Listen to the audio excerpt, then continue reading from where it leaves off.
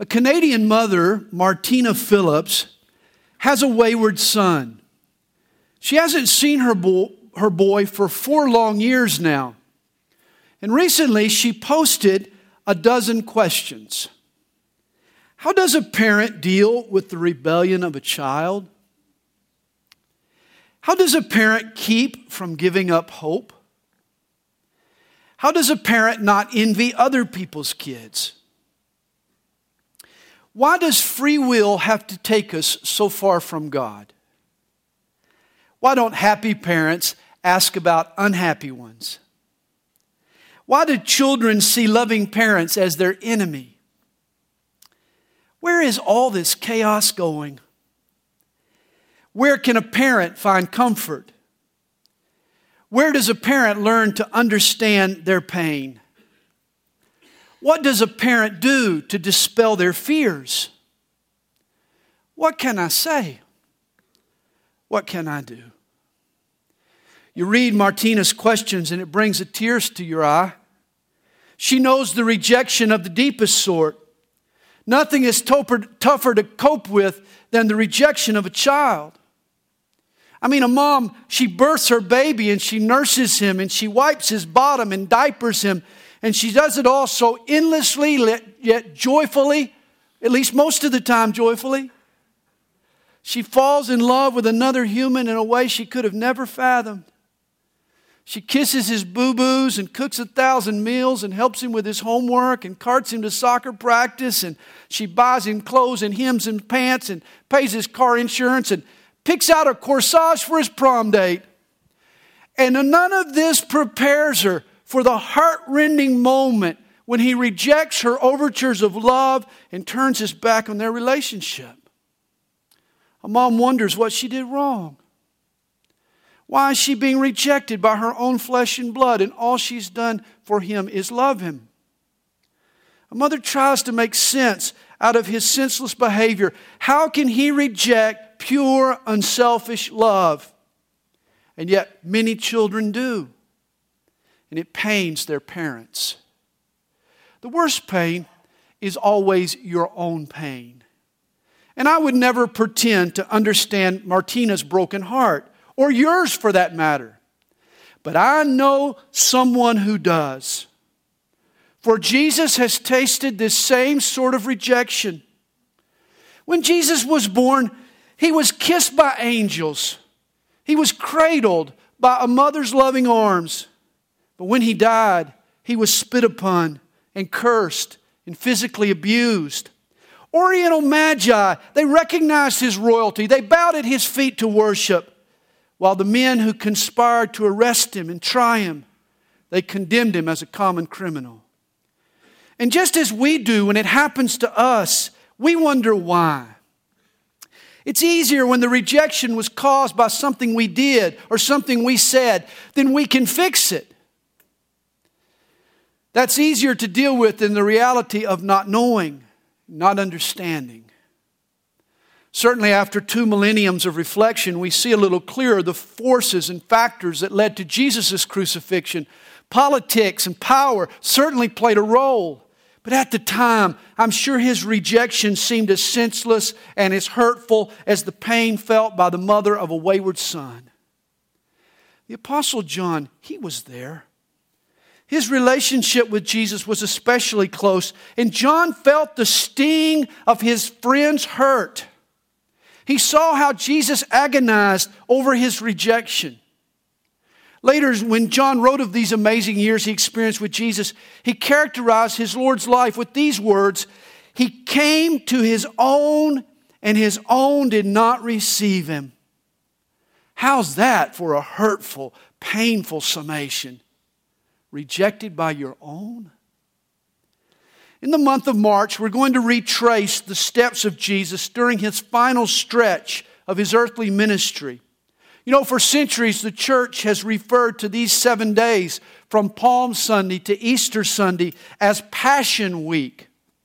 We think of the places and the events of that week. From his grand arrival in Jerusalem, before that crowd that paved the path with a tribute of palm branches, to the drama played out in the Garden of Gethsemane, with Judas's kiss and with Peter's sword, to the sham trials that occurred at Caiaphas' house and later at Gabbatha or Pilate's judgment hall, to Golgotha or Skull Hill, where the beating and torture began by Pilate culminated on the cross, to the garden tomb where the body of Jesus was buried and guarded, yet 3 days rose in victory. Even 40 days later, to His ascension to glory. It's a story of triumph, but it's also colored by deep and painful rejection. You see, far more important than the places and the personalities, this week is all about passion. It's a week of wonders, but it's also a week of weeping. You know, in sports, we admire the player who leaves it all out on the field. An athlete might be limited in terms of talent or size, but he makes up for it in heart. He plays the game with passion. And Jesus, too, lived His life with passion. We think of His back and the lashes, but think of His heart. It was torn and it was scourged long before the whip struck His back. The prophet Isaiah, peering 700 years down the halls of history, was correct when he spoke of the coming of Messiah. He is despised and rejected by men, a man of sorrows and acquainted with grief. And we hid, as it were, our faces from Him. He was despised, and we did not esteem Him. You see, Jesus understands our rejection. Our Lord, He is the beauty of holiness. The prophet Haggai called Him the desire of all nations. I mean, Jesus is the King of Kings who will be adored and loved after this world vanishes and a new world comes. And yet for this week, He made Himself vulnerable to all the rejection that every human has ever tasted. He gulped down the pain you might be feeling right now. Today, Jesus knows something about the hurt of a broken human heart. And yet this final week of wonders didn't start out with rejection. Oh no. In fact, by its beginning, you would have never dreamed of how it ended. Jesus' week of weeping starts with a parade, with an inaugural parade. What occurred on the Sunday before the cross was the only public demonstration that Jesus ever orchestrated. He made an official entrance into God's holy city. A few years ago, I traveled to Germany to teach at the Calvary Chapel Bible College. And on our way home, my son Nick and I, we had a layover in London. We were there for just one day, but we made the most of it. It was a memorable day. It just so happened the one day we had in London coincided with an official visit from the president of South Korea. And our timing was impeccable. We were strolling right there along the mall next to Buckingham Palace when suddenly the place was swarming with SWAT team types clearing the streets. Then we saw the red uniforms and the bearskin hats. Suddenly a band struck up some music. Nick and I just happened to look up just in time to see the Queen Bee herself in a horse-drawn carriage clip-clopping down the path.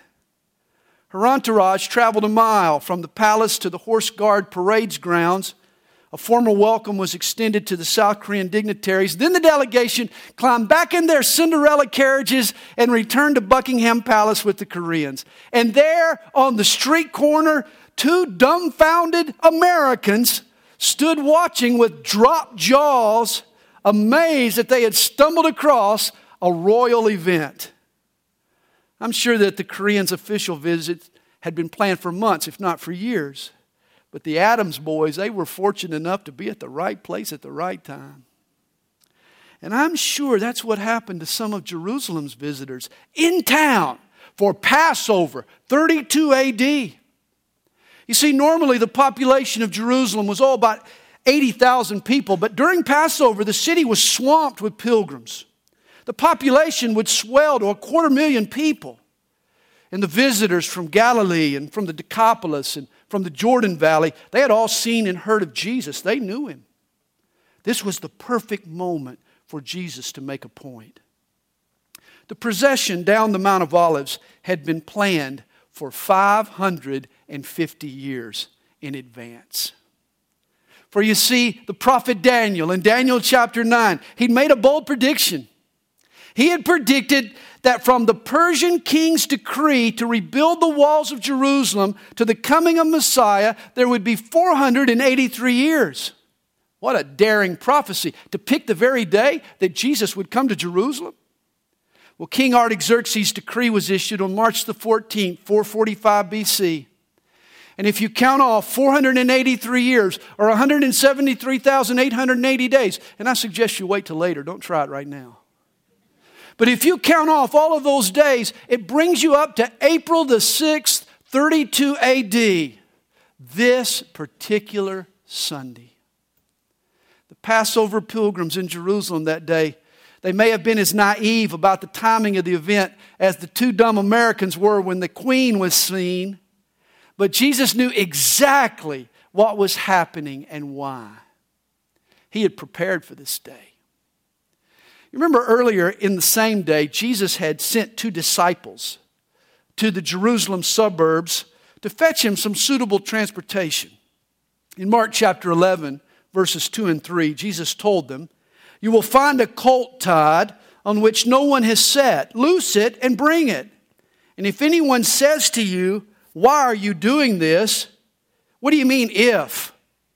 Of course somebody's going to ask, 'Why are you doing this?' This would be like me telling you to go up to the Red Lobster parking lot and find a car with a key still in the ignition, take the car and drive it back to me. And if anyone says anything to you, well, you bet they will.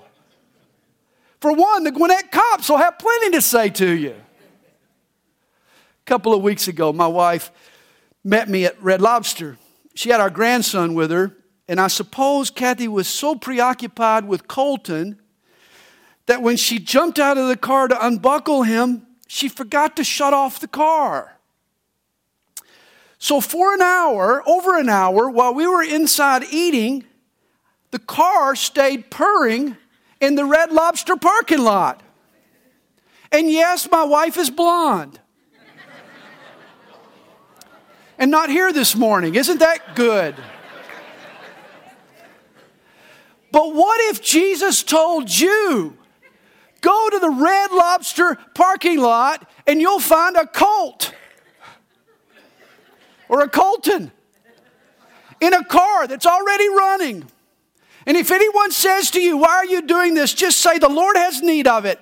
Oh, you come out, somebody's taking your car away. They say, "Well, the Lord has need of it." Oh, that's cool. That's fine. That would be a miracle. Hey, one truth we learned from this week of wonders is that when God has a plan, He takes care of the details. Actually, several miracles occurred this Sunday. Jesus' mode of transportation was predicted 500 years previously also. In Zechariah 9, verse 9, we're told, "Behold, your king is coming to you lowly and sitting on a donkey." As Jesus descends the slope of Olivet, even the cheers of the crowd were lifted from Scripture. Psalm 118, "Hosanna," or "Save us," to the Son of David. "Blessed is he who comes in the name of the Lord." You see, for 3.5 years now, Jesus has been canvassing. He's been crisscrossing the countryside of Galilee, and He's traveled the deserts and hills of Judea, and He's been teaching in the porticos of the temple. He's opened blind eyes. He's made deaf ears hear. He's conjured wine at weddings, and He's fed 5,000 with 2 loaves and 5 fish. He's demonstrated His power over nature and over demons and over sickness and even over death. He taught the kingdom of heaven is at hand, and folks believed Him, for He brought heaven to earth. And now as Jesus rides this borrowed burro down the hill and through the gate, a huge roar goes up. Thousands of visitors, they lay out palm fronds across the road and they pave it with the cloaks off their own back. It was the Jewish equivalent of rolling out the red carpet. Even the tune the multitude sang was a messianic psalm. It was spoken of the king's presentation to the nation. It was Luke who dropped the first hint of rejection. He writes in Luke chapter 19, verse 39, "Some of the Pharisees called to Him from the crowd, 'Teacher, rebuke your disciples.' In the midst of the celebration, the doubters spoke up. They questioned the claim that Jesus was the Messiah, and they expected him to share their view. You get the sense that Jesus anticipated this rejection, for he answers them so boldly. He says, I tell you that if these should keep silent, the stones would immediately cry out. In other words, the Messiah is here, and if humanity doesn't sing his praise, then nature will. I kind of wish that the crowd had been silent that day. We would have heard some real rock music. And recall what happens next. The Jesus that the Jerusalem crowd identified as Messiah, he acts like one. Jesus enters the temple, his Father's house, and we start to see further ripples of rejection. After Jesus' triumphant entrance, the next few days will weed out the nation's true intentions. You see, it's one thing for folks to identify and greet and even praise a king, but what's their attitude when he starts to act like the role, when he starts to play the part and act kingly? Following his entry, Jesus proceeded into the temple. He walked in as if he owned the place, for he did. He shouted, "Is it not written, my house is a house of prayer for all nations, but you have made it a den of thieves." His message was shape up or ship out. Imagine Jesus barging through the temple doors to confront these crooked priests. They were exchanging coins at a markup so folks could tithe their preferred currency. They were selling rabbi-sanctioned sacrifices at exorbitant prices. It was all a scam. They were making a buck off God. And like Jack Bauer busting up a terrorist cell, or John Wayne in a shootout, Jesus took on the whole corrupt Jewish establishment. He barreled into the temple. He turned over tables. He ran out the money changers. You know, when I first came to Jesus, it was sort of like a Palm Sunday. Jesus rode into my life to the cheers of my heart. It was a gentle, peaceful breakthrough. It was like a housewarming. I mean, Jesus thawed out my frozen heart. His love melted me. I finally had found rest. But you know, my life was still dirty. It was still corrupt. And it was far from the kind of place that Jesus would want to call home. And so he took to cleaning house. And he started turning over some tables in my life and upsetting some apple carts, just like he did that day in the temple. Mark chapter 11, verse 18 tells us that after Jesus upset their apple cart, the scribes and the chief priests, they sought how they might destroy him. All of a sudden, he was now a threat to their authority. And just as there were temple stockholders who didn't like their business being threatened, there are people today who bristle up when Jesus acts like who we claim him to be. Oh, we like Jesus as long as he stays within the narrow boundaries we've established for him and doesn't go any of the places where we haven't invited him. But when he takes his own initiative, when he comes in and starts overturning tables, oh, that's a different story.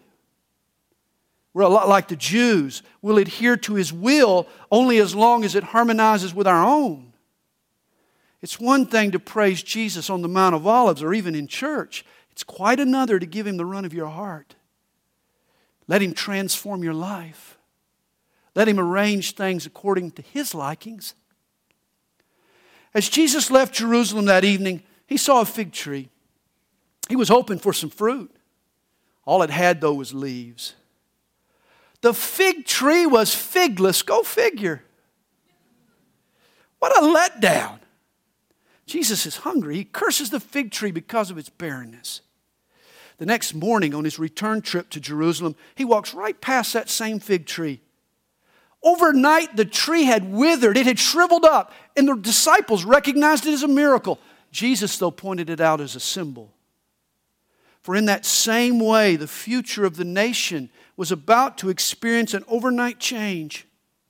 The day before, crowds had embraced Jesus. They had hailed him their Messiah. But on this day, seeds of rejection will be sown. A brewing bitterness will choke out all faith. It starts again in the temple. It's Monday now. And Mondays are tough. They were in 1st century AD. They are today. It's been said Mondays are when you think of the good old days, Saturday and Sunday. This Monday particularly was a tough day. It was the day that the Israeli officials inspected their flocks and they chose a lamb that would be sacrificed for the nation on Passover. On that same day, the Jewish officials began their inspection of Jesus. Matthew 22 and Luke 20 recount the loaded questions that the brightest minds in Judaism hurled at Jesus that day. He had to tiptoe around the landmines. All their sly and tricky scenarios were designed to trip up Jesus so they could accuse him of bigger crimes. Oh, is it lawful for you to pay taxes to Caesar? A woman marries 7 men. Whose wife will she be in the resurrection? Which of the 613 commandments is the greatest, Jesus? If Messiah is David's son, how can he also be his Lord?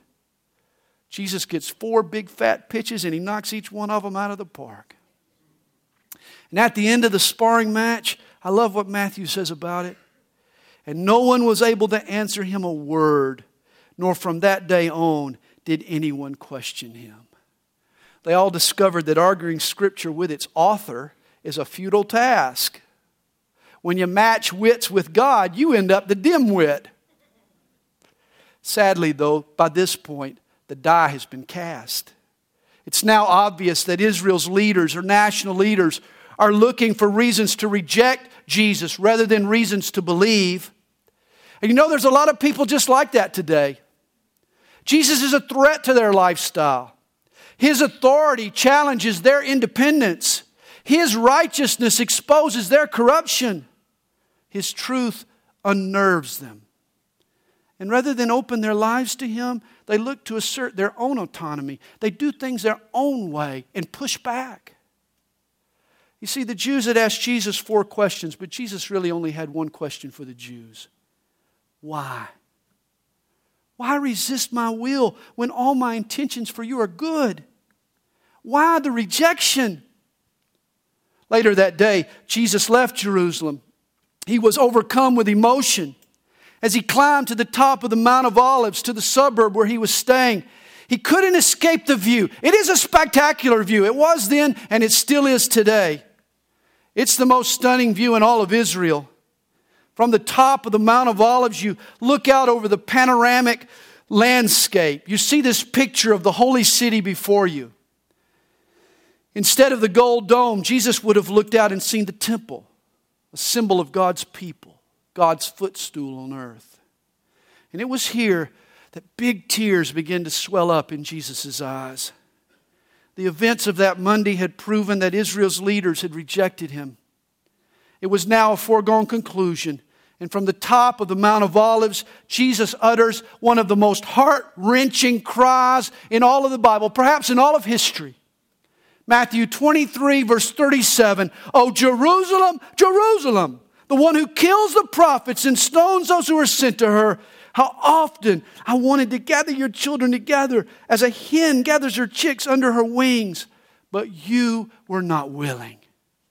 Don't tell me Jesus doesn't know something about the anguish of a broken heart. This past week I read a story that I thought was quite amazing. 12 hours after baby Moses Goodrich entered this world, his 46-year-old mother, Susan, exited. The Michigan mom died of a rare amniotic fluid embolism. Her widower, Robbie, was left with the task of caring for little Moses.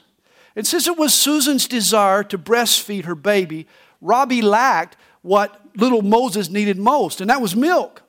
There was no one to nurse. That's when something really wonderful happened. Young moms from all over Marquette, some who knew Susan, some who didn't, they heard of the dilemma, and they stepped up to volunteer to help breastfeed Moses. For over a year, more than 20 mothers agreed to an elaborate schedule to make sure that little Moses was always fed. I mean, what a testimony to the power of the maternal instinct to want to care for a baby even when it's not your own child. And this is Jesus' passion for every wayward child. He longs for the lost ones. Oh, Jerusalem, Jerusalem, Over generations past, Jesus in His pre-incarnate state, He kept leaning over heaven's rail, agonizing over His rebellious children Israel, wanting them to turn back to Him.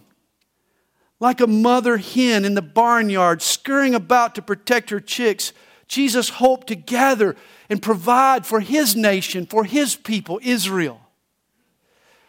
Jesus has more maternal estrogen than 20 wet nurses. And all that stopped Him from gathering up Israel was 4 tragic words. You were not willing. It's interesting, no other rationale is given. You know, sometimes rejection isn't as complicated as we think. Or else the perceived reasons don't really matter. They're all just excuses. Understand, their pain could have been ended if they had just been willing. Some of you here today, your pain could be over if you're willing. From Sunday to Thursday, Jesus was reminded that not everyone on His bandwagon was really part of the band. Not everyone who had joined His praise was willing to submit to His rule. Not all His friends were truly friends. Hal Nedvicek, he learned this same lesson. When he opened his new Facebook account, he was proud of the fact that he quickly accumulated over 700 friends. But Hal was lonely, and he hoped to translate some of his virtual friends into actual, real-life buddies. And so he decided to have a party for all of his Facebook friends. He sent out invitations for everyone to meet at the local pub. Of the 700 invitations, 15 said that they would definitely come. 60 said they might come. Hal was counting on 20. Imagine his disappointment when only one person showed up, and she wasn't even his friend. She was a friend of a friend who'd heard about the get-together. She stayed for a few minutes and chit-chatted and then left. And there he was, Hal, the man with 700 friends, drinking all by himself. Everyone likes a parade, a party. And as long as folks are part of the celebration, they'll be friends with Jesus. But not everyone likes Jesus in their temple, turning over tables, expecting life to be done His way. Sadly, Jesus is still despised and rejected by men. And you will be too if you choose to follow Jesus. Be His voice in this world, and folks will try to silence you. We still live in the same locale that rejected Jesus.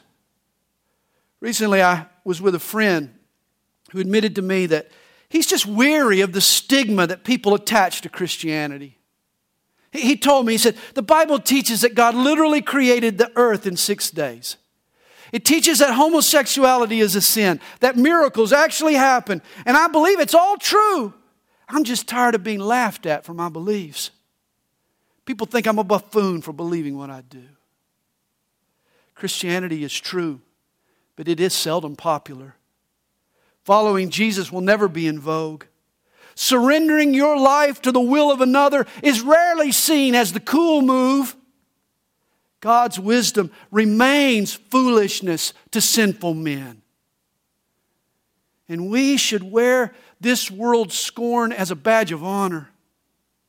In 1 Corinthians 4 verse 10, Paul boasts, we are fools for Christ's sake. Are you willing to be a fool for Christ's sake? Paul considered it a privilege to be so linked to Jesus that he was rejected for Jesus' sake. Our Lord knows what it's like to be mocked and laughed at and plotted against behind closed doors. After his showdowns in the temple, Matthew 26 tells us that the chief priests and the scribes and the elders of the Jews, they all assembled at the palace of the high priest. And I quote, they plotted to take Jesus by trickery and kill Him. Tragically, the leaders of the nation that He had come to save, rejected Him.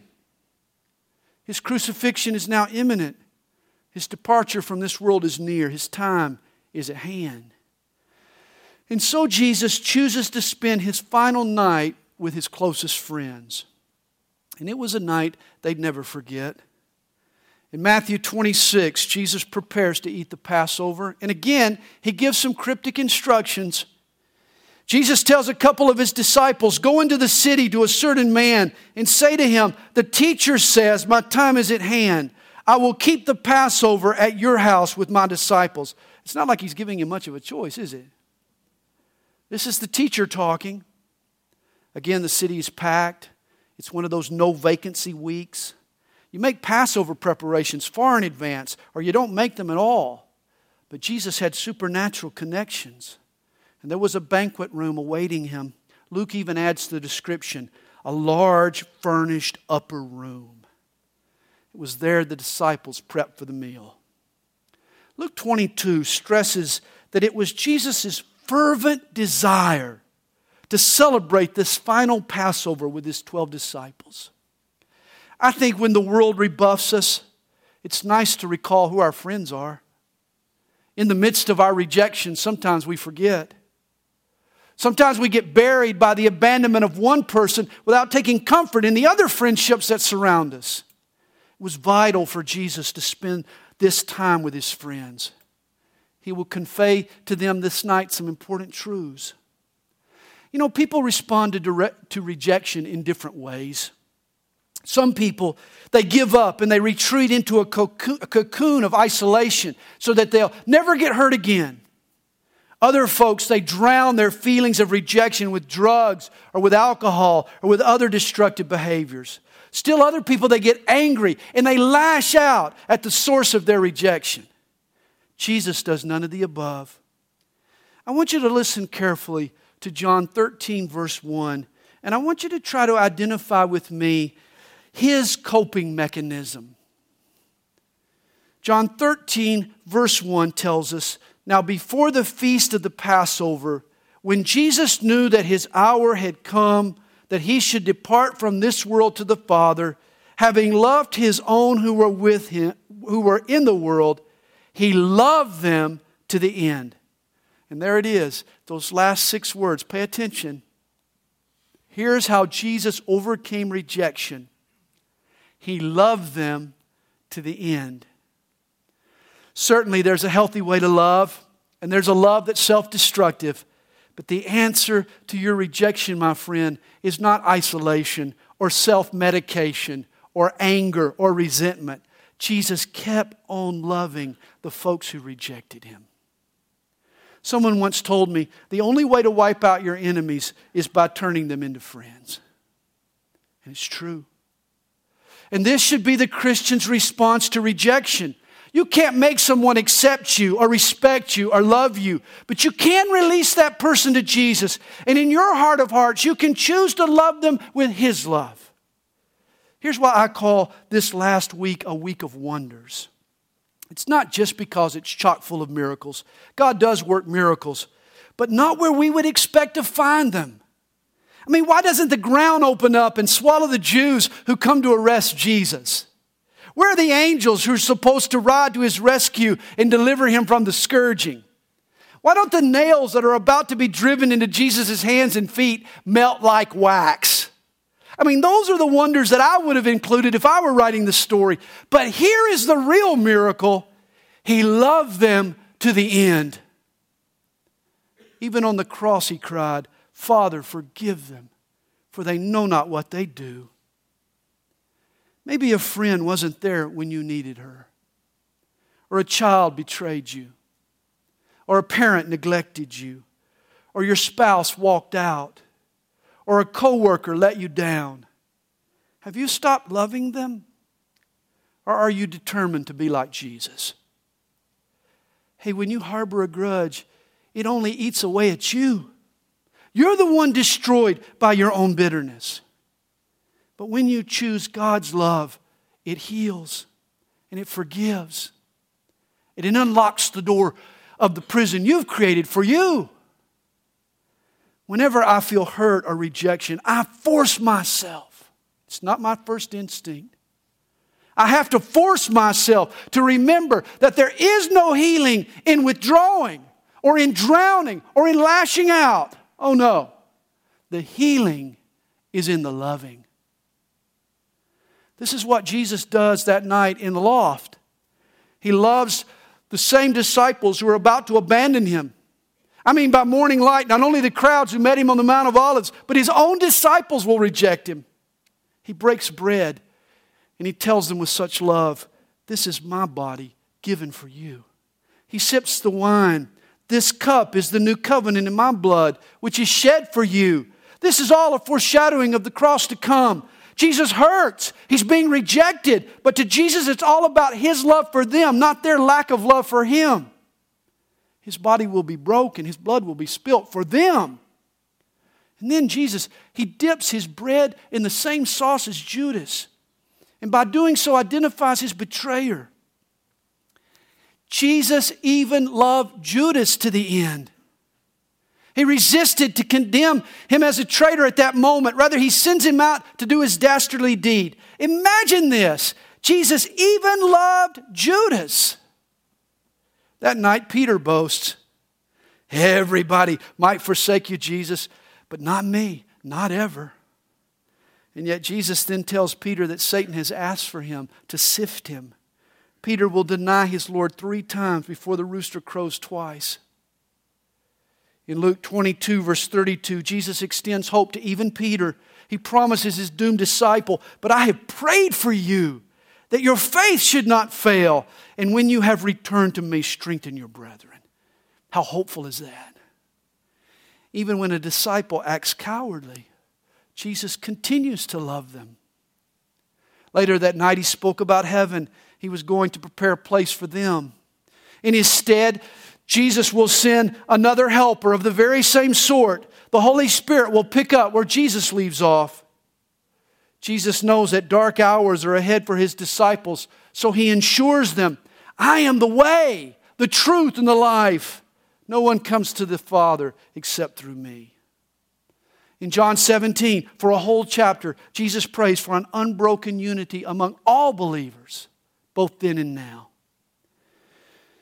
And as His disciples show their complete folly by arguing over who's the greatest among them, Jesus performs the wonder of all wonders.